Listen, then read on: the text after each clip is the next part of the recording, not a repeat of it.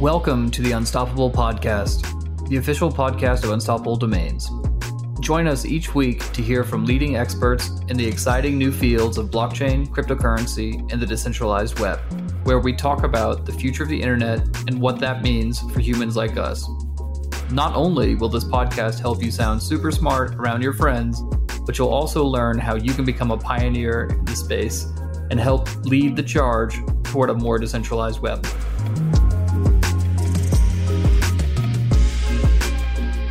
Hey everybody, welcome back to the Unstoppable Podcast. I'm your host, Diana Chen, and I'm here today with our guest, Sarah Hamburg, co-founder of Opscientia, which is a community-owned open science ecosystem that unlocks data silos, revolutionizes collaboration, and democratizes funding. So essentially, this is an open science DAO, and I'm super excited to talk to Sarah more about what DeSci is, what Opscientia does, where this name came from. Thank you so much for joining me today, Sarah. Well, thank you for having me. I'm so excited. This is my first ever podcast. I'm really excited to be here. Wow, I'm honored that you came on my podcast for the first one. Thank you. So before we dive into Opscientia, which I may not be pronouncing that correctly, and we'll get to that as well, but I'd love to hear a little bit about your background. I know you're a PhD in something sciencey. So tell me about that journey, and then at what point did you come across crypto, and what was it about crypto that was that interesting to you? I studied neuroscience as my undergrad, and then I wanted to transition into working more with people. So I did a psychology master's, experimental psychology. I was quite interested in brain imaging, and I did eye tracking as well.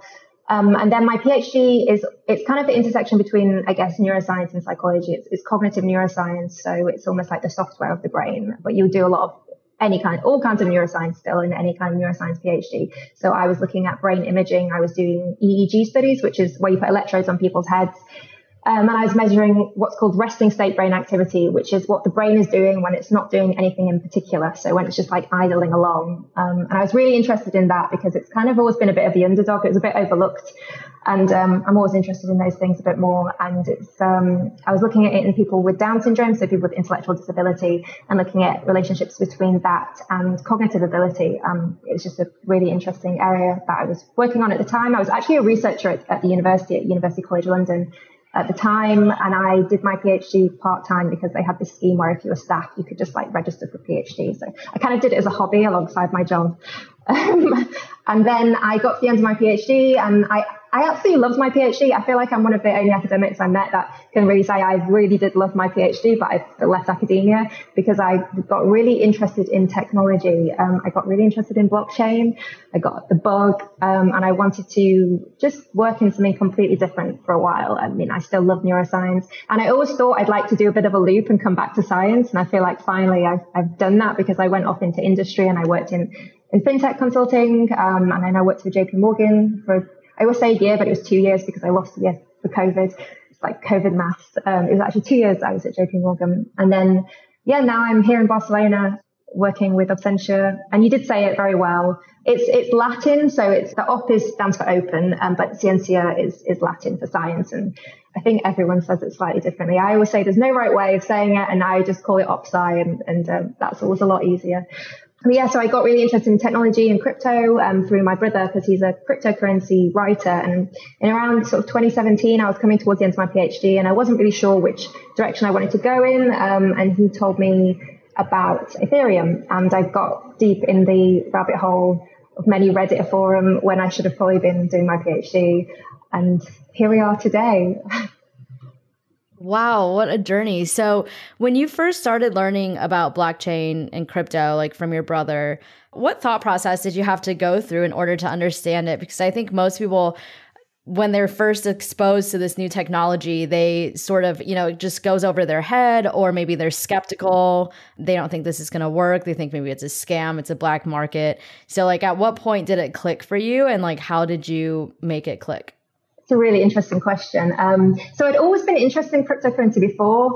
I remember hearing about Bitcoin before that, and I wanted to buy some Bitcoin, but I was so naive that when I Googled it, it was like the price of one Bitcoin was more than I wanted to spend. I was like, oh, I won't buy a Bitcoin then. Like, it didn't even occur to me you could buy part of a Bitcoin. Like, it just hadn't crossed my mind. And I suppose as someone outside, why would you think you could buy part of a Bitcoin? And then obviously Bitcoin shot up and I was like, oh, I should have looked into that a bit more. And then when my brother mentioned about Ethereum, and he was like, oh, it's kind of like Bitcoin, but you can build on top of it. And this whole industry is being built on top of it. And I remembered that I'd always been interested in Bitcoin, and I kind of then went and researched it. And I'm really lucky that I had my brother kind of to ask all those sort of stupid questions of. And I think that's really important when you're learning, to have someone in your life you can just text any random link to that mentions something about blockchain and be like, what does this mean? Or what are these words? Or, I think at the start I was like, just the most stupid questions probably, but not stupid, but just as a novice coming into the area. So that was really important. But yeah, in terms of like how I understood the technology, I think I always got it. Like it was a revolutionary tool. It was going to change everything, and maybe it's just a representative of his skills at communicating technology, but I just got it instantly that it was something that was going to be very, very important. And I guess because I knew he'd been involved in finance for a while, and when he told me this is coming along, it's a trusted source, I suppose, as well. So yeah, in case anyone's wondering, my brother's called Harry Hamburg, and he does write very good blogs about crypto. He's got a particularly good one, which is everything you ever need to know about crypto. And I always direct people to that, because I think when you get into crypto, you have loads of people in your life just start randomly asking you about it all the time. And I just ping them this article and I just read my brother's article. And like everyone starts reading my brother's articles. Like my friends' parents start reading them and asking me about what's your brother writing about next. And I don't know. Where does he write for a publication or for himself? Like where can people find his writings? He used to write for several different publications over the years. I'm probably being a very bad sister now because I don't remember the name of the particular one he's writing for now. It's a big American thing. But he does his own one, which is what I read. So it's called Coin Confidential, but he's called Harry Hamburg. So if you Google Harry Hamburg, you're not going to forget that name. I'm sure you'll find him. Yeah, that has a ring to it. I like the alliteration names. Okay, cool. So you got into it from, your brother was a big help. I think that it definitely helps. Like so many people I've talked to on the podcast said, they had a trusted person in their life, whether it was a family member or just a really good friend who they were able to, just text all the basic questions to and really learn from and know that, they're getting trusted information and not getting scammed. So that's super helpful. And then at what point did you connect, like blockchain technology with science and combine these two worlds? I think it's really interesting because over the years, I was always texting my brother, like, is anyone doing things with science? Is anyone doing things with neuroscience? The answer was kind of always no from him. Maybe there were and I didn't know about it. But it was around this time last year, and me and Alex, who's also the co-founder, Alexandra, she's the software engineer. She's a good friend of mine. I worked with her in the fintech consultancy. We were in Edinburgh and we were just sat in this cafe, and I'd been scoping out some ideas I'm really passionate about neurotechnology. So as I said, I did my PhD with EEG, which is where you measure the brain activity on people's heads. And we're at this point in history where we now have the ability anyone can image their own brain at home with a set of headphones that look just like this. Like this could literally just have some electrodes in which can read my brain activity and send it off, and some algorithms can pull out loads of different metrics around concentration and attention and stress, and you can even program like mental commands. So I could command a drone to fly if I want, and I think YouTube is full of like those kind of spectacle examples. But yeah, so I was interested in brain wearables, and I'm very concerned about the future of brain wearables. And I mean, obviously, the most notable of these is, Neuralink, which is Elon Musk's company, and that's an invasive neurotech. It's not really a wearable; it's an invasive neurotech device. It's not like headphones, but that's just one example. So there's these companies springing up all over, and we are in the future going to be giving our brain data over to lots of companies, and I'm very concerned about the centralization of that data. I mean, not necessarily even because you can read anything into it immediately, but if people store that data, who knows what you can read into that in decades time. And it concerns me quite a lot in terms of like the neuroethics. I'm quite into neuroethics and who owns that data and what they're using it for, and why are consumers giving it over so willingly. But also I want people to be able to wear these cool wearables and like interact with their computers with my thoughts. How cool is that? So I want this future, but also I'm kind of torn because I worry very much about what that future looks like from an ethical point of view. And I was sat with Alex in a cafe in Edinburgh, and we were talking about how there should be this back end from BCIs, and how you could maybe use crypto. You could use Web3 to store the data securely and permission the data in certain ways. And we started sketching it out, like how you could have a backend for BCIs essentially. And so that kind of became this thing that we were interested in. We used to talk about it a lot. And then it wasn't until earlier this year, in 2021 now, 2021, it wasn't until earlier this spring that I wanted to try and see if there was anyone else out there who's doing something similar. I'd always Googled it, but not really found anything. And then I posted on, I was a member of Neurotech X, who are a really good community of sort of like neurohackers, just neurotech enthusiasts. And I posted on there if anyone was working with blockchain and neurotech. And Shadi, who's the founder of Opscientia, he answered the call. He said, "Oh, hey, I'm working on that. We should connect." So we connected and we had several calls, and we really just shared a vision of what we want to do. I think we're quite complementary. So he's coming at it from very much an academic point of view. So around the same time, he was finishing his PhD, and with COVID coming along, there was problems with sharing of these big data sets. Labs were kind of shutting down, and students were going home, but they couldn't access their data. And so he'd seen firsthand the poor infrastructure that we have for science and the impact it's having on science on the ground. I definitely shared those values and similar experiences even before COVID of academia and data sharing, but also from from more of a consumer wearable point of view as well is what I'm interested in. So the sort of products that are coming out of the space. So we're kind of quite complementary with our vision. And Alex is really interested in data ownership and sort of the ethics of that and how people can have ownership and autonomy and using kind of crypto in those ways. So yeah, we're kind of on the same page. It was really quite magical, it felt like. And then we did Kernel together. So he said, "Oh, I'm starting Kernel. Like, I've got a couple of places. Do you guys want to come along?" And we didn't know him really at this point, and we didn't know what Kernel was. And we kept looking what Kernel was, and we were still like, "I think it looks really cool. Like, we should probably do it." And we're like, "Yeah, we should probably do it." And we did it, and it was absolutely fantastic. And we really bonded as a team, and we built out a prototype, and we had some fellows working with us, so Google, some of our code fellows, sort of students in India who are part of our team, and they helped us. They've been doing a lot of work in the back end, and we won some hackathons with our prototype. And then when Kernel ended, we all came to Barcelona, and here I am now on your podcast. Wow, what a story. Very serendipitous, as many things are in the crypto world. A lot of that science and tech overlap reminds me of Black Mirror a lot. Like, it gets me really excited, like you were saying, like, you're really bullish on it, but also like kind of scared at the same time. So then you get together with this shared vision, and then tell me more about how Opscientia has developed since then, and then more about what it is. I know I sort of like did a brief intro. Opscientia is this like open science DAO, but like, yeah, I'd love to hear more about what that means. We're all on the same page about what we wanted to do in terms of the problems in science that we wanted to try and address. So I think it's probably easy if I just kind of go over those a bit first and talk about where we come in. So science it's not been modernized, it has many problems in it, and I don't want to start ranting about science, but there's the replication crisis is quite familiar to many people of the fact like lots of studies don't replicate, and part of the problem which contributes to that is we have a lot of science which goes unpublished, so people aren't incentivized. The incentive structures are all wrong, essentially. So you're not really incentivized to publish negative results. You're not incentivized to replicate other people's studies, because why would you? You want to kind of go off and do your own exciting thing. You don't want to spend weeks replicating someone else's study.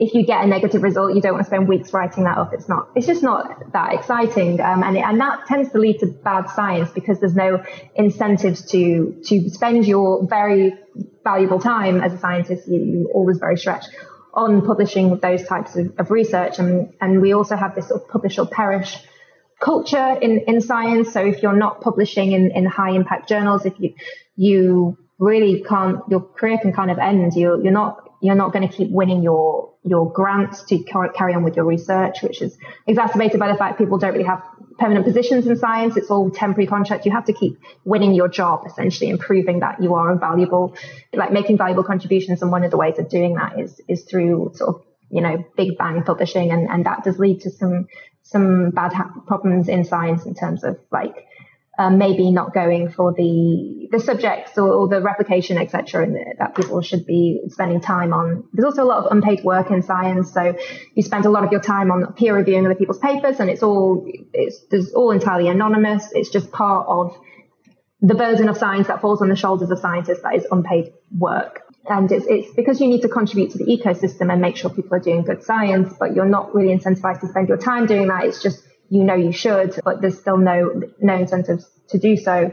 Unpaid work in terms of training. Yeah, so there's a lot of poor incentive structures which lead to poor practice in science. So because of the publish or perish mentality, you don't have data sharing, open data sharing as you should do, which is a problem as well. So there's more of an adversarial working culture rather than a collaborative working culture. And I think people outside of science are quite surprised by that. But I think anyone who's worked in science would maybe understand that it comes from this pressure to publish, essentially. The funding models for science are another issue. It's not very transparent why some people get funded. It's not very democratic. The profits from science don't actually flow back to scientists. So, COVID vaccines are making millions for pharmaceutical companies, but are those people who spent years doing that basic bench research, what will they see of it? But just not what will they see. It's just science is almost like a welfare model of public institutions, and charities have spent billions over the years on things like vaccine research, and that there's a broken link that is not going to flow back into basic research. And what could humanity achieve if it did flow back? What could we be doing? And what could we be discovering? So I think that's really interesting. And also as well, I think there's a lot of bottlenecks in science. So you get a lot of people leaving, I left science because of a lot of the negative aspects of it. But science isn't all bad. I feel like I've just ranted about how bad science is. But this is bringing me to what we're doing with Opscientia. So we want to unlock the data silos, as you said. So that means instead of people working in silos with their data and maybe keeping it very close, maybe not sharing it, not necessarily because they don't want to, but it's very hard with the infrastructure that we have. We don't have infrastructure to easily share huge data sets, and we're getting bigger and bigger data sets all the time in science. I've been doing user research with scientists for weeks now, speaking to scientists every day, and they all have similar problems of this very poor infrastructure. So we want to try and build an infrastructure to enable peer-to-peer sharing of files. So it's just as easy as dragging and dropping. You can do it all in the browser. You can have compute to data. So you don't it just makes things a lot easier, especially it's privacy preserving computation then for human data if you have compute to data. Changing the incentive structures. So the great thing about crypto is it lets us kind of change value systems. So we can recreate value systems to be around knowledge rather than necessarily, financial rewards, and communities can create knowledge. And that's what the community deems valuable. And we can incentivize people to then create more knowledge and contribute to the community that way. So, and also the funding, democratizing funding, kind of similar to how Gitcoin does it, I suppose. I mean, we're exploring lots of different methods of funding. We have a funding working group in our DAO. But this idea of kind of unlocking the wisdom of the crowd is really interesting when it comes to science and making sure everything's transparent. So we're essentially an ecosystem, a modern ecosystem of scientific tools, which are Web3 scientific tools, to, unlock data and coordinate collaboration, and ultimately democratize funding as well. So hopefully that makes things a bit clearer. That was an excellent explanation. I think a lot of that was surprising for me to hear, being someone not in the science space. Yeah, it just seems like, scientists are working towards a greater human good. They're trying to help make our lives better, I think. And so it is surprising to hear that it's so adversarial and not collaborative, because you would hope that people working towards such a big goal, a big vision would, put their heads together and build something together. That was surprising to hear. Yeah. It's not always that bad, and people are getting, it's a lot better than I think it used to be sometimes, but generally that tends to be a sentiment which is echoed kind of across science, but different fields of science will have their own special kind of cultures within them as well. So for sure. Yeah. So how do you envision people participating in Opscientia or using Opscientia in the future? Do you envision all of these scientists coming together and sort of spending all of their time pulling their research together in Opscientia and getting paid through Opscientia? Because obviously there's, the publish or perish vibe that's part of the scientist world. Scientists probably will be scared to share their research and their findings unless they know that it's a safe place where they can get paid for it. And sharing doesn't mean that they're going to, lose out in the long run and not get the funding or not win the grants. Yeah, no, it's very important that we make sure that the scientists feel comfortable to use the platform. And that's why we're doing a lot of user research right now to find out people's needs, to find out their attitudes towards open science, towards data sharing. I mean, I would like to say every scientist I spoke to loves the idea of open science, but it's just the logistics of that are difficult, and not necessarily because of the culture, but because of the infrastructure. as well there. So yeah, we're doing lots of user research to try and work out the best systems for that. And also I do want to note as well, it's not just individual scientific data, it's this huge open source scientific data sets already out there, which scientists have spent years of their lives contributing to, but they're just sometimes difficult to access as well. So it's about putting those in these peer-to-peer file storage as well. How many scientists are part of Opscientia right now? So I think our community is probably around about 150, I would say. They're not all scientists, though. We have a lot of techies, a few business people.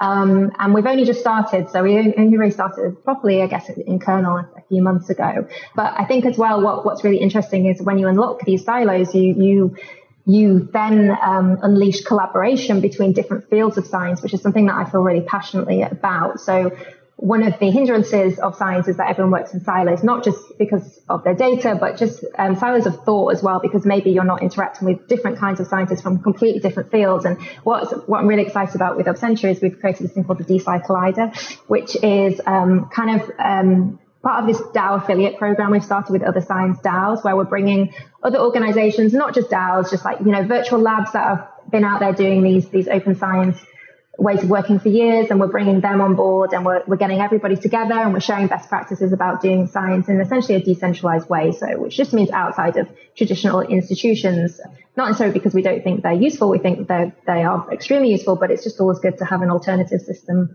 as well. So I'm really excited about when you unlock the data silos and you bring all the greatest minds together working in different disciplines and the crossovers with science. And a lot of the problems that we're facing, as humanity is facing in the future, are these multidisciplinary problems that humanity faces, and we need scientists of all different kinds to work together on the big problems like climate change, etc. So we're bringing together lots of different kinds of scientists as well, in the hope that they can collaborate and share ideas, and we can share best practices for how to do decentralized science, because this is new. People have been working in this way, I guess, through COVID, and it's definitely exacerbated and accelerated the trend, but it's something which we still lack the infrastructure for, and that's what we're trying to build.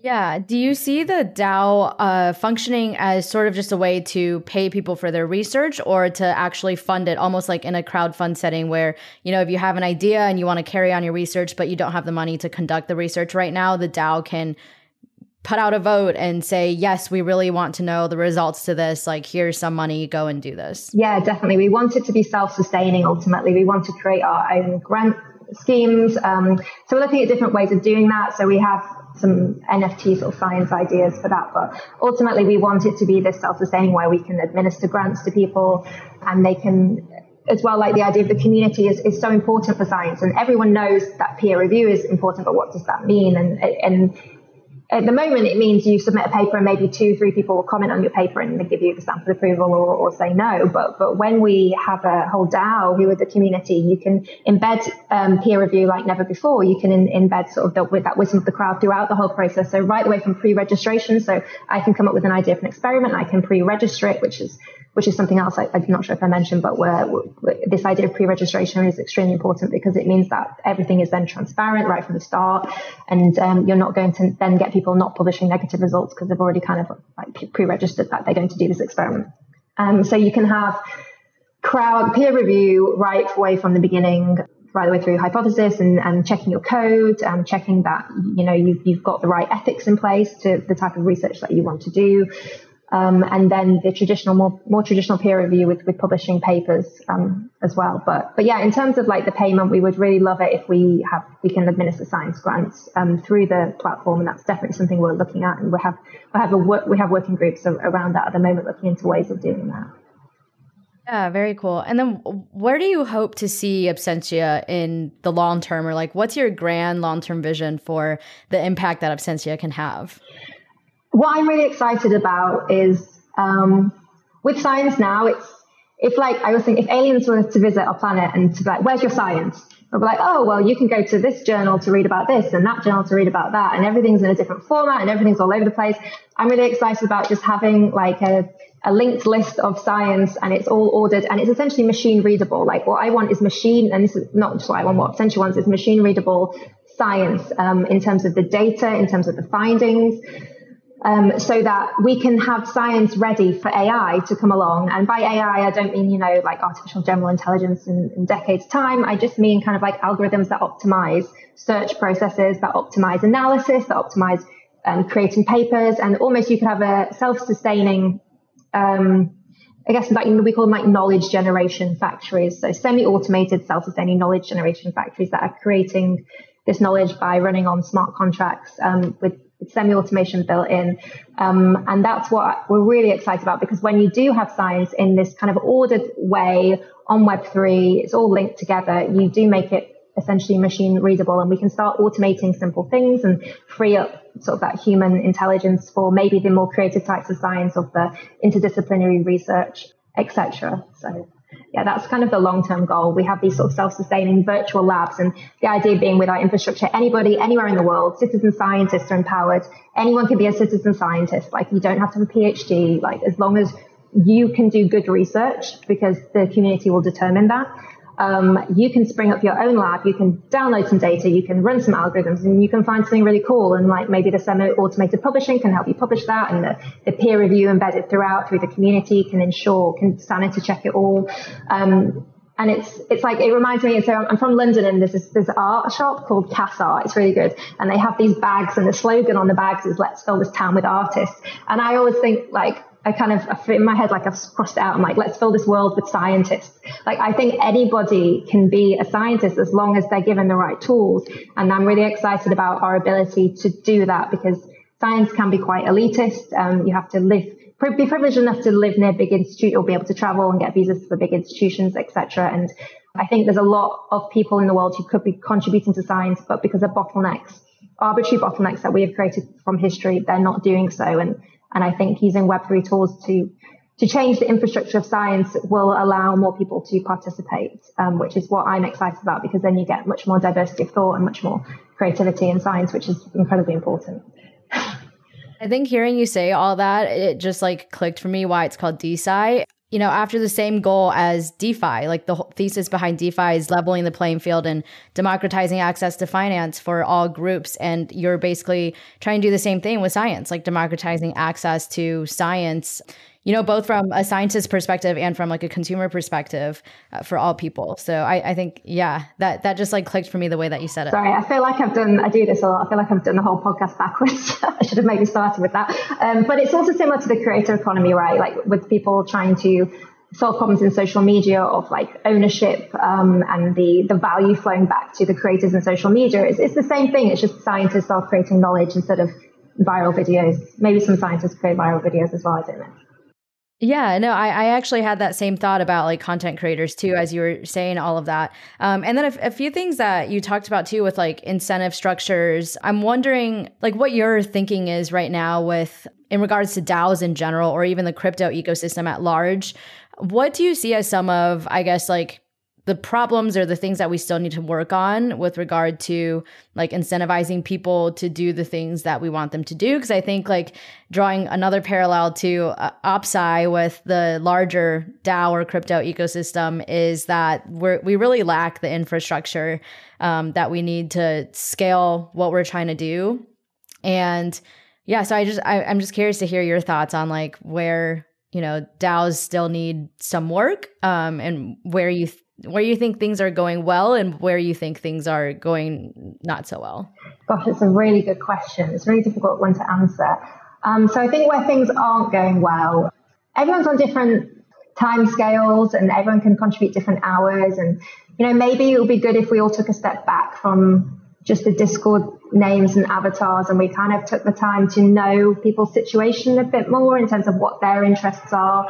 Everyone needs to have some level of autonomy in a DAO and be self-directed. And I think the people who find their way into DAOs tend to be like that anyway at the moment. But we need to, for me, so I kind of I'm the side of managing the community a lot. And I personally feel like I would love to be able to understand more about who is in my DAO, like what are their other interests? What are their commitments? What time zone do they prefer to work in? They're working on this project, but are they really interested in this project? Or maybe there's another project that they have an idea for that, they don't feel that there's a necessary forum for because they're so busy with this thing. I think time is an issue. Like everyone's so time poor, and understanding more about who's in your community to work with them about how they can best enjoy being a part of that community and add value would be quite good. And there might be tools for this, I don't know, but I suppose the best thing sometimes is always just being human and just scheduling time with people and just getting to know who they are. And we're quite lucky that our DAO's still quite small, but as we scale, I imagine I'll still want to know like more about people than I'll be able to know. So maybe just some kind of standard signifiers on people's profiles, or just maybe people spending more time filling in bios. Like, I know it feels a bit Web 2 doing a bio, but it'd be quite useful. And DAO to DAO collaborations is something that I think is really important, and it's something that we're finding there aren't really the tools for yet, and I think it's going to become increasingly important. And Alex, our co-founder software engineer, she suggested something to Discord on Twitter the other day, and I think quite a lot of people were like, oh, that's a great idea. And it's about, maybe having channels which are visible across different DAOs and admins from each DAO for that specific channel. So maybe more tools like that would be quite useful. But yeah, it's a really difficult question to answer, and I don't think I have an answer yet. I think I need to be in the DAO world for a very long time a lot more time to come up with maybe something more useful than that. Well, I think that's a really good point. I actually just saw Big Sky post a tweet thread on like exactly what you just said. I just pulled it up, but he says basically like my biggest worry around DAOs and decentralized protocols is that we are not building the infrastructure to ensure that individuals do not fall through the cracks. And then he says crypto and DeFi projects are made up of thousands of real people with real human emotions and concerns. We have zero safety structure in place right now to ensure that people are doing okay and being taken care of.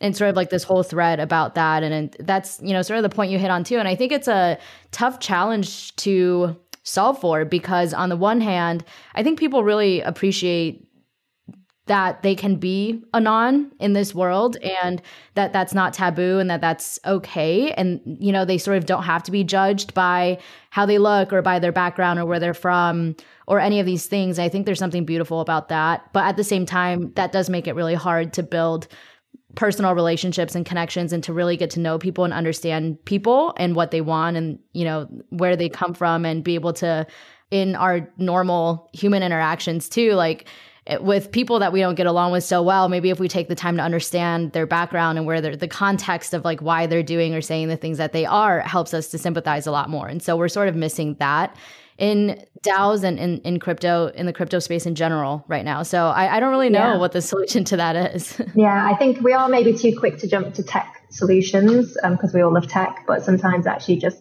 pinging people and having a chat with them and getting to know what their favorite song is, or, just something about that. And that builds cohesion among teams when you know personal details about each other, which actually brings me to another point I was thinking about how, organizational psychology is a huge field. And I don't really know if organizational psychology courses know that DAOs exist yet. And we should get more people who study organizational psychology to actually start specializing in DAOs, because we're not going to have all the answers yet, and we're not going to have all the answers for a while, but just looking at different structures, different ways of communication, different ways of working in different fields would be really useful from an academic point of view. And I think that would just be really useful, and we should have that embedded in psychology, which brings me to another point which I wanted to make about I think in terms of the space, like what it needs now more than anything is education from the wider community about Web3. And I know everyone talks about this all the time and everyone agrees it's needed. But in terms of how I think we should be approaching this, is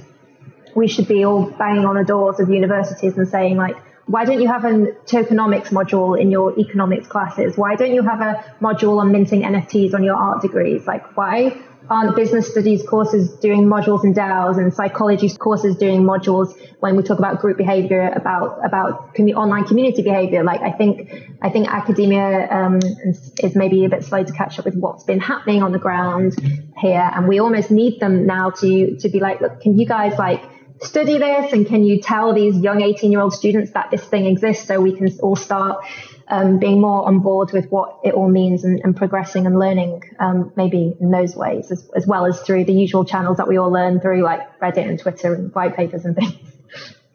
Yeah, for sure. I almost think it would be really cool to, because that's the area that I focus my work in, is just crypto education to the masses. And that is my goal, to reach everybody with Web3 and onboard them onto Web3. And I almost think it would be cool to have like a creator DAO of sorts where you just reach out to people in all different fields. It can even be like, PhD students or even university students who are studying psychology, that are studying economics, studying organizational studies, or all of these different things, and give them an opportunity to, do some research and do some work outside of their classwork, which doesn't include any of this stuff yet, and be able to contribute their learnings and, sort of apply the things that they're learning in school to something that's a lot more practical and exciting.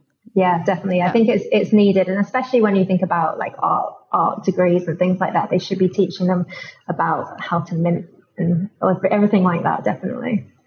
Yeah, for sure. I love all those thoughts. I'm curious too, like, are there any other rabbit holes that you've been going down recently in crypto outside of science? Oh gosh, I feel like I've been living down a rabbit hole since like 2017 in a rabbit warren. I feel like I live underground in a rabbit warren these days. You're so deep down the tunnel, you like can't even get back out. No, I think the NFT space has just been fascinating this year. I think we've all felt it.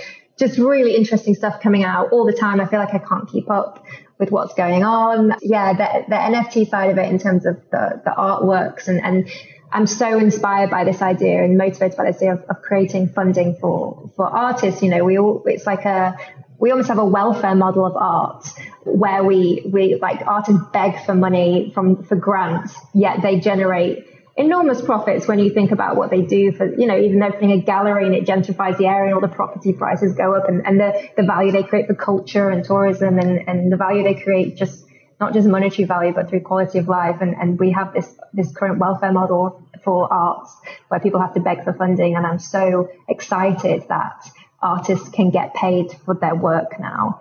And it's not perfect, it's new, but I'm really excited that people are building on this and iterating on it and making it constantly more exciting and better. And yeah, I just love all the NFT art that's been coming out. I find it fascinating. Yeah. I love that you can be an artist and not be a starving artist in Web3. I think that's super exciting to me. And it's been fascinating to try and understand why certain NFT projects end up exploding and others don't. And there's so many elements that go into that, right? Oh yeah, 100%. So we're looking at doing I think I mentioned some NFTs for science. We're doing this really exciting sign-on project because we want to give a nod to those scientists who have been forgotten through history because their work has been written out of history or misappropriated by others because maybe they're from a minority group. So we're doing this sign-on project, and we've pitched to NFDAO, who have formed, I think, out of Kernel, because it's a public good almost. Like if we can help people to build these NFT projects and get them off the ground. It's really exciting that there's a DAO like helping giving grants to projects like ours, or who we've pitched to for like, we need a science historian and we need like artists and things like that. So yeah, it's a really exciting time. And I think I've been probably going down the rabbit hole a lot more because I know that we want to see some NFTs for science. And it's as you say, it's a really exciting time because I think I keep saying that over and over, but as you say, you don't have to be a starving artist anymore. And I can't really think of a time in history when you didn't have to be a starving artist if you're an artist, apart from when you used to get paid by the church, but obviously you couldn't really paint what you wanted then. And now it's freedom and funding, which is incredibly exciting. Yeah, absolutely. Awesome. Okay. Well, before we wrap up, Sarah, I just have a couple of tweets that I'm going to give you a chance to explain. I end every podcast episode with this explain your tweet segment. I've got two for you here. The first one is from September 24th, 2021. You said, tools in the hands of excluded groups drives innovation. With the 77 NY blackout, kids looted DJ equipment and hip hop was born. 80s Dundee was full of computers from a factory there. Kids learned to build games and GTA was born. What happens when more people have science tools? So I know we've sort of talked about this a little bit, but I'm curious. I don't know if people understand those references that you said there. So I'd love a little history lesson here. Yeah. So I stole this post from one of my friends on Instagram, but then I changed it to DSci. I had a DSci on it, just full disclosure. So there's this idea that in history, if you look at the 77 blackout was in New York, and what happened was young people who couldn't afford I guess, DJ equipment, things like microphones and turntables. They've been excluded from that. They looted them instead. It's touted as like the birth of hip hop, because then suddenly all these young people who weren't at all lacking in creativity, they were just lacking in tools, suddenly had tools, and they created a whole new genre of music, which has inspired God knows how many other genres of music. Whether you're a hip hop fan or not, it doesn't matter, because it's culture at the end of the day, and it might have happened, but more slowly, etc. And the Dundee reference was drawing a parallel to that, because Dundee in the 80s is a very poor area. A lot of people were on dole welfare benefits, and there was a computer factory there, and not all the computers made it out the factory onto the market. Some of them just made it into the community, and the town was said to be awash with this specific kind of computer console, and so kids grew up with these computer consoles, and they learned to code their own games, and that's how there was these. A very poor area of the UK, but kids were building their own computer games, and that's how the Grand Theft Auto that eventually birthed the whole Grand Theft Auto enterprise, and lots of other. I mean, Lemmings as well. And Lemmings I prefer to Grand Theft Auto, to be honest. I'm showing my age now, but Lemmings was great. I believe that also came out of Dundee. So it's just this idea that we live in a world where we think the people who create things are the only people who can create things, and until everyone has tools, we never know what's possible. And I'm so excited by having a world where anybody can do science, because you don't need a PhD. You just need a community around you to teach you and so you can learn from. And I hate the elitism. I absolutely hate the elitism that comes along with science.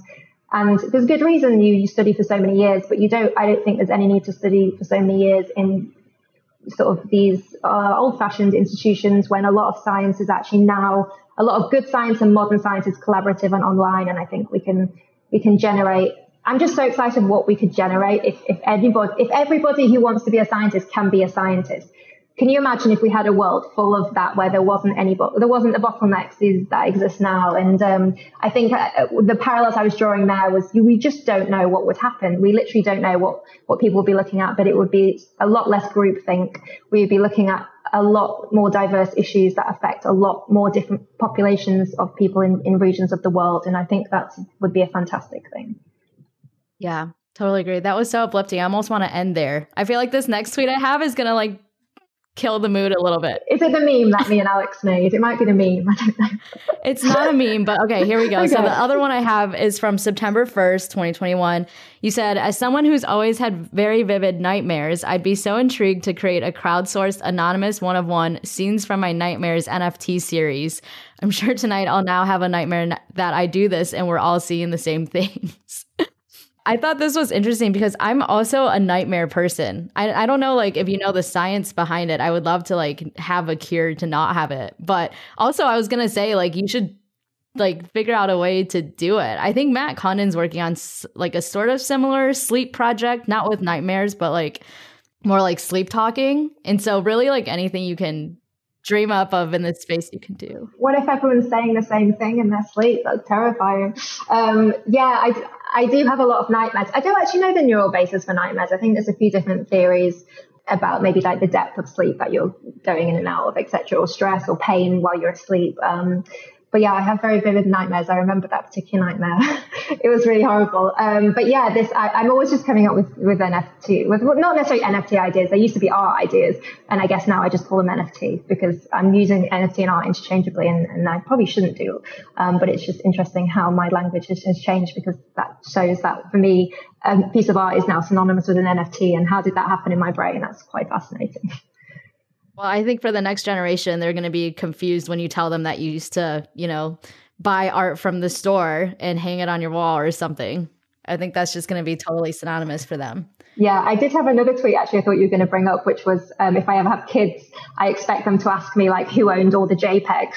And so the only way to buy anything was with government money. What do you mean? I really expect that. Yeah. I remember seeing that tweet too. That was a good one. I think that's totally true. I mean, it's funny for us to think about right now, but I think in the future, that's just going to be how it is. Yeah, it's almost like we all have mobile phones, and the idea of what you used to call a building to speak to someone. How you called a building and not a person? It's the things which seem so normal because we live through them, and then technology comes along and we're just wow. Yeah, or like writing letters. Like, can you imagine what writing letters to people is going to feel like in the future? I mean, already now, Can't think of the last time I wrote a letter.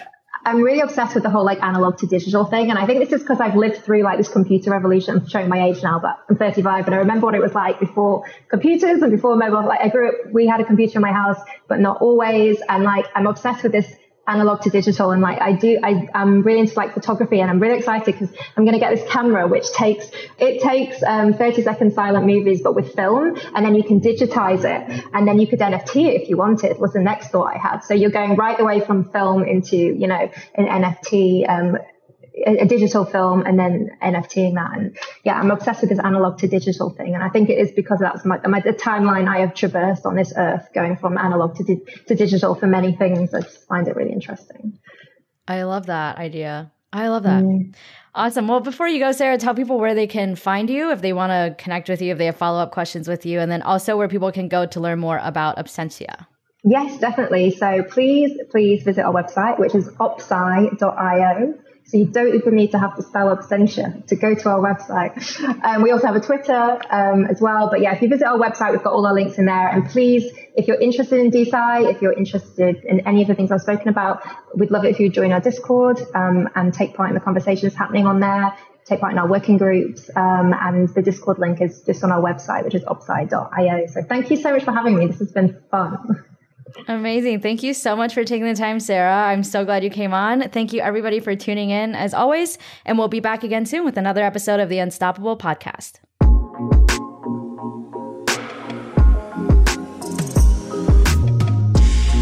We hope you enjoyed this episode of the Unstoppable Podcast. If something we said today resonated with you, please rate, subscribe, and download our podcast, and share this episode on social media with your network. And remember, the fun doesn't have to stop when the episode ends. You can continue this conversation with us on Twitter by tweeting your questions, thoughts, and ideas to Unstoppable Web. We look forward to chatting with you, and thanks again for listening.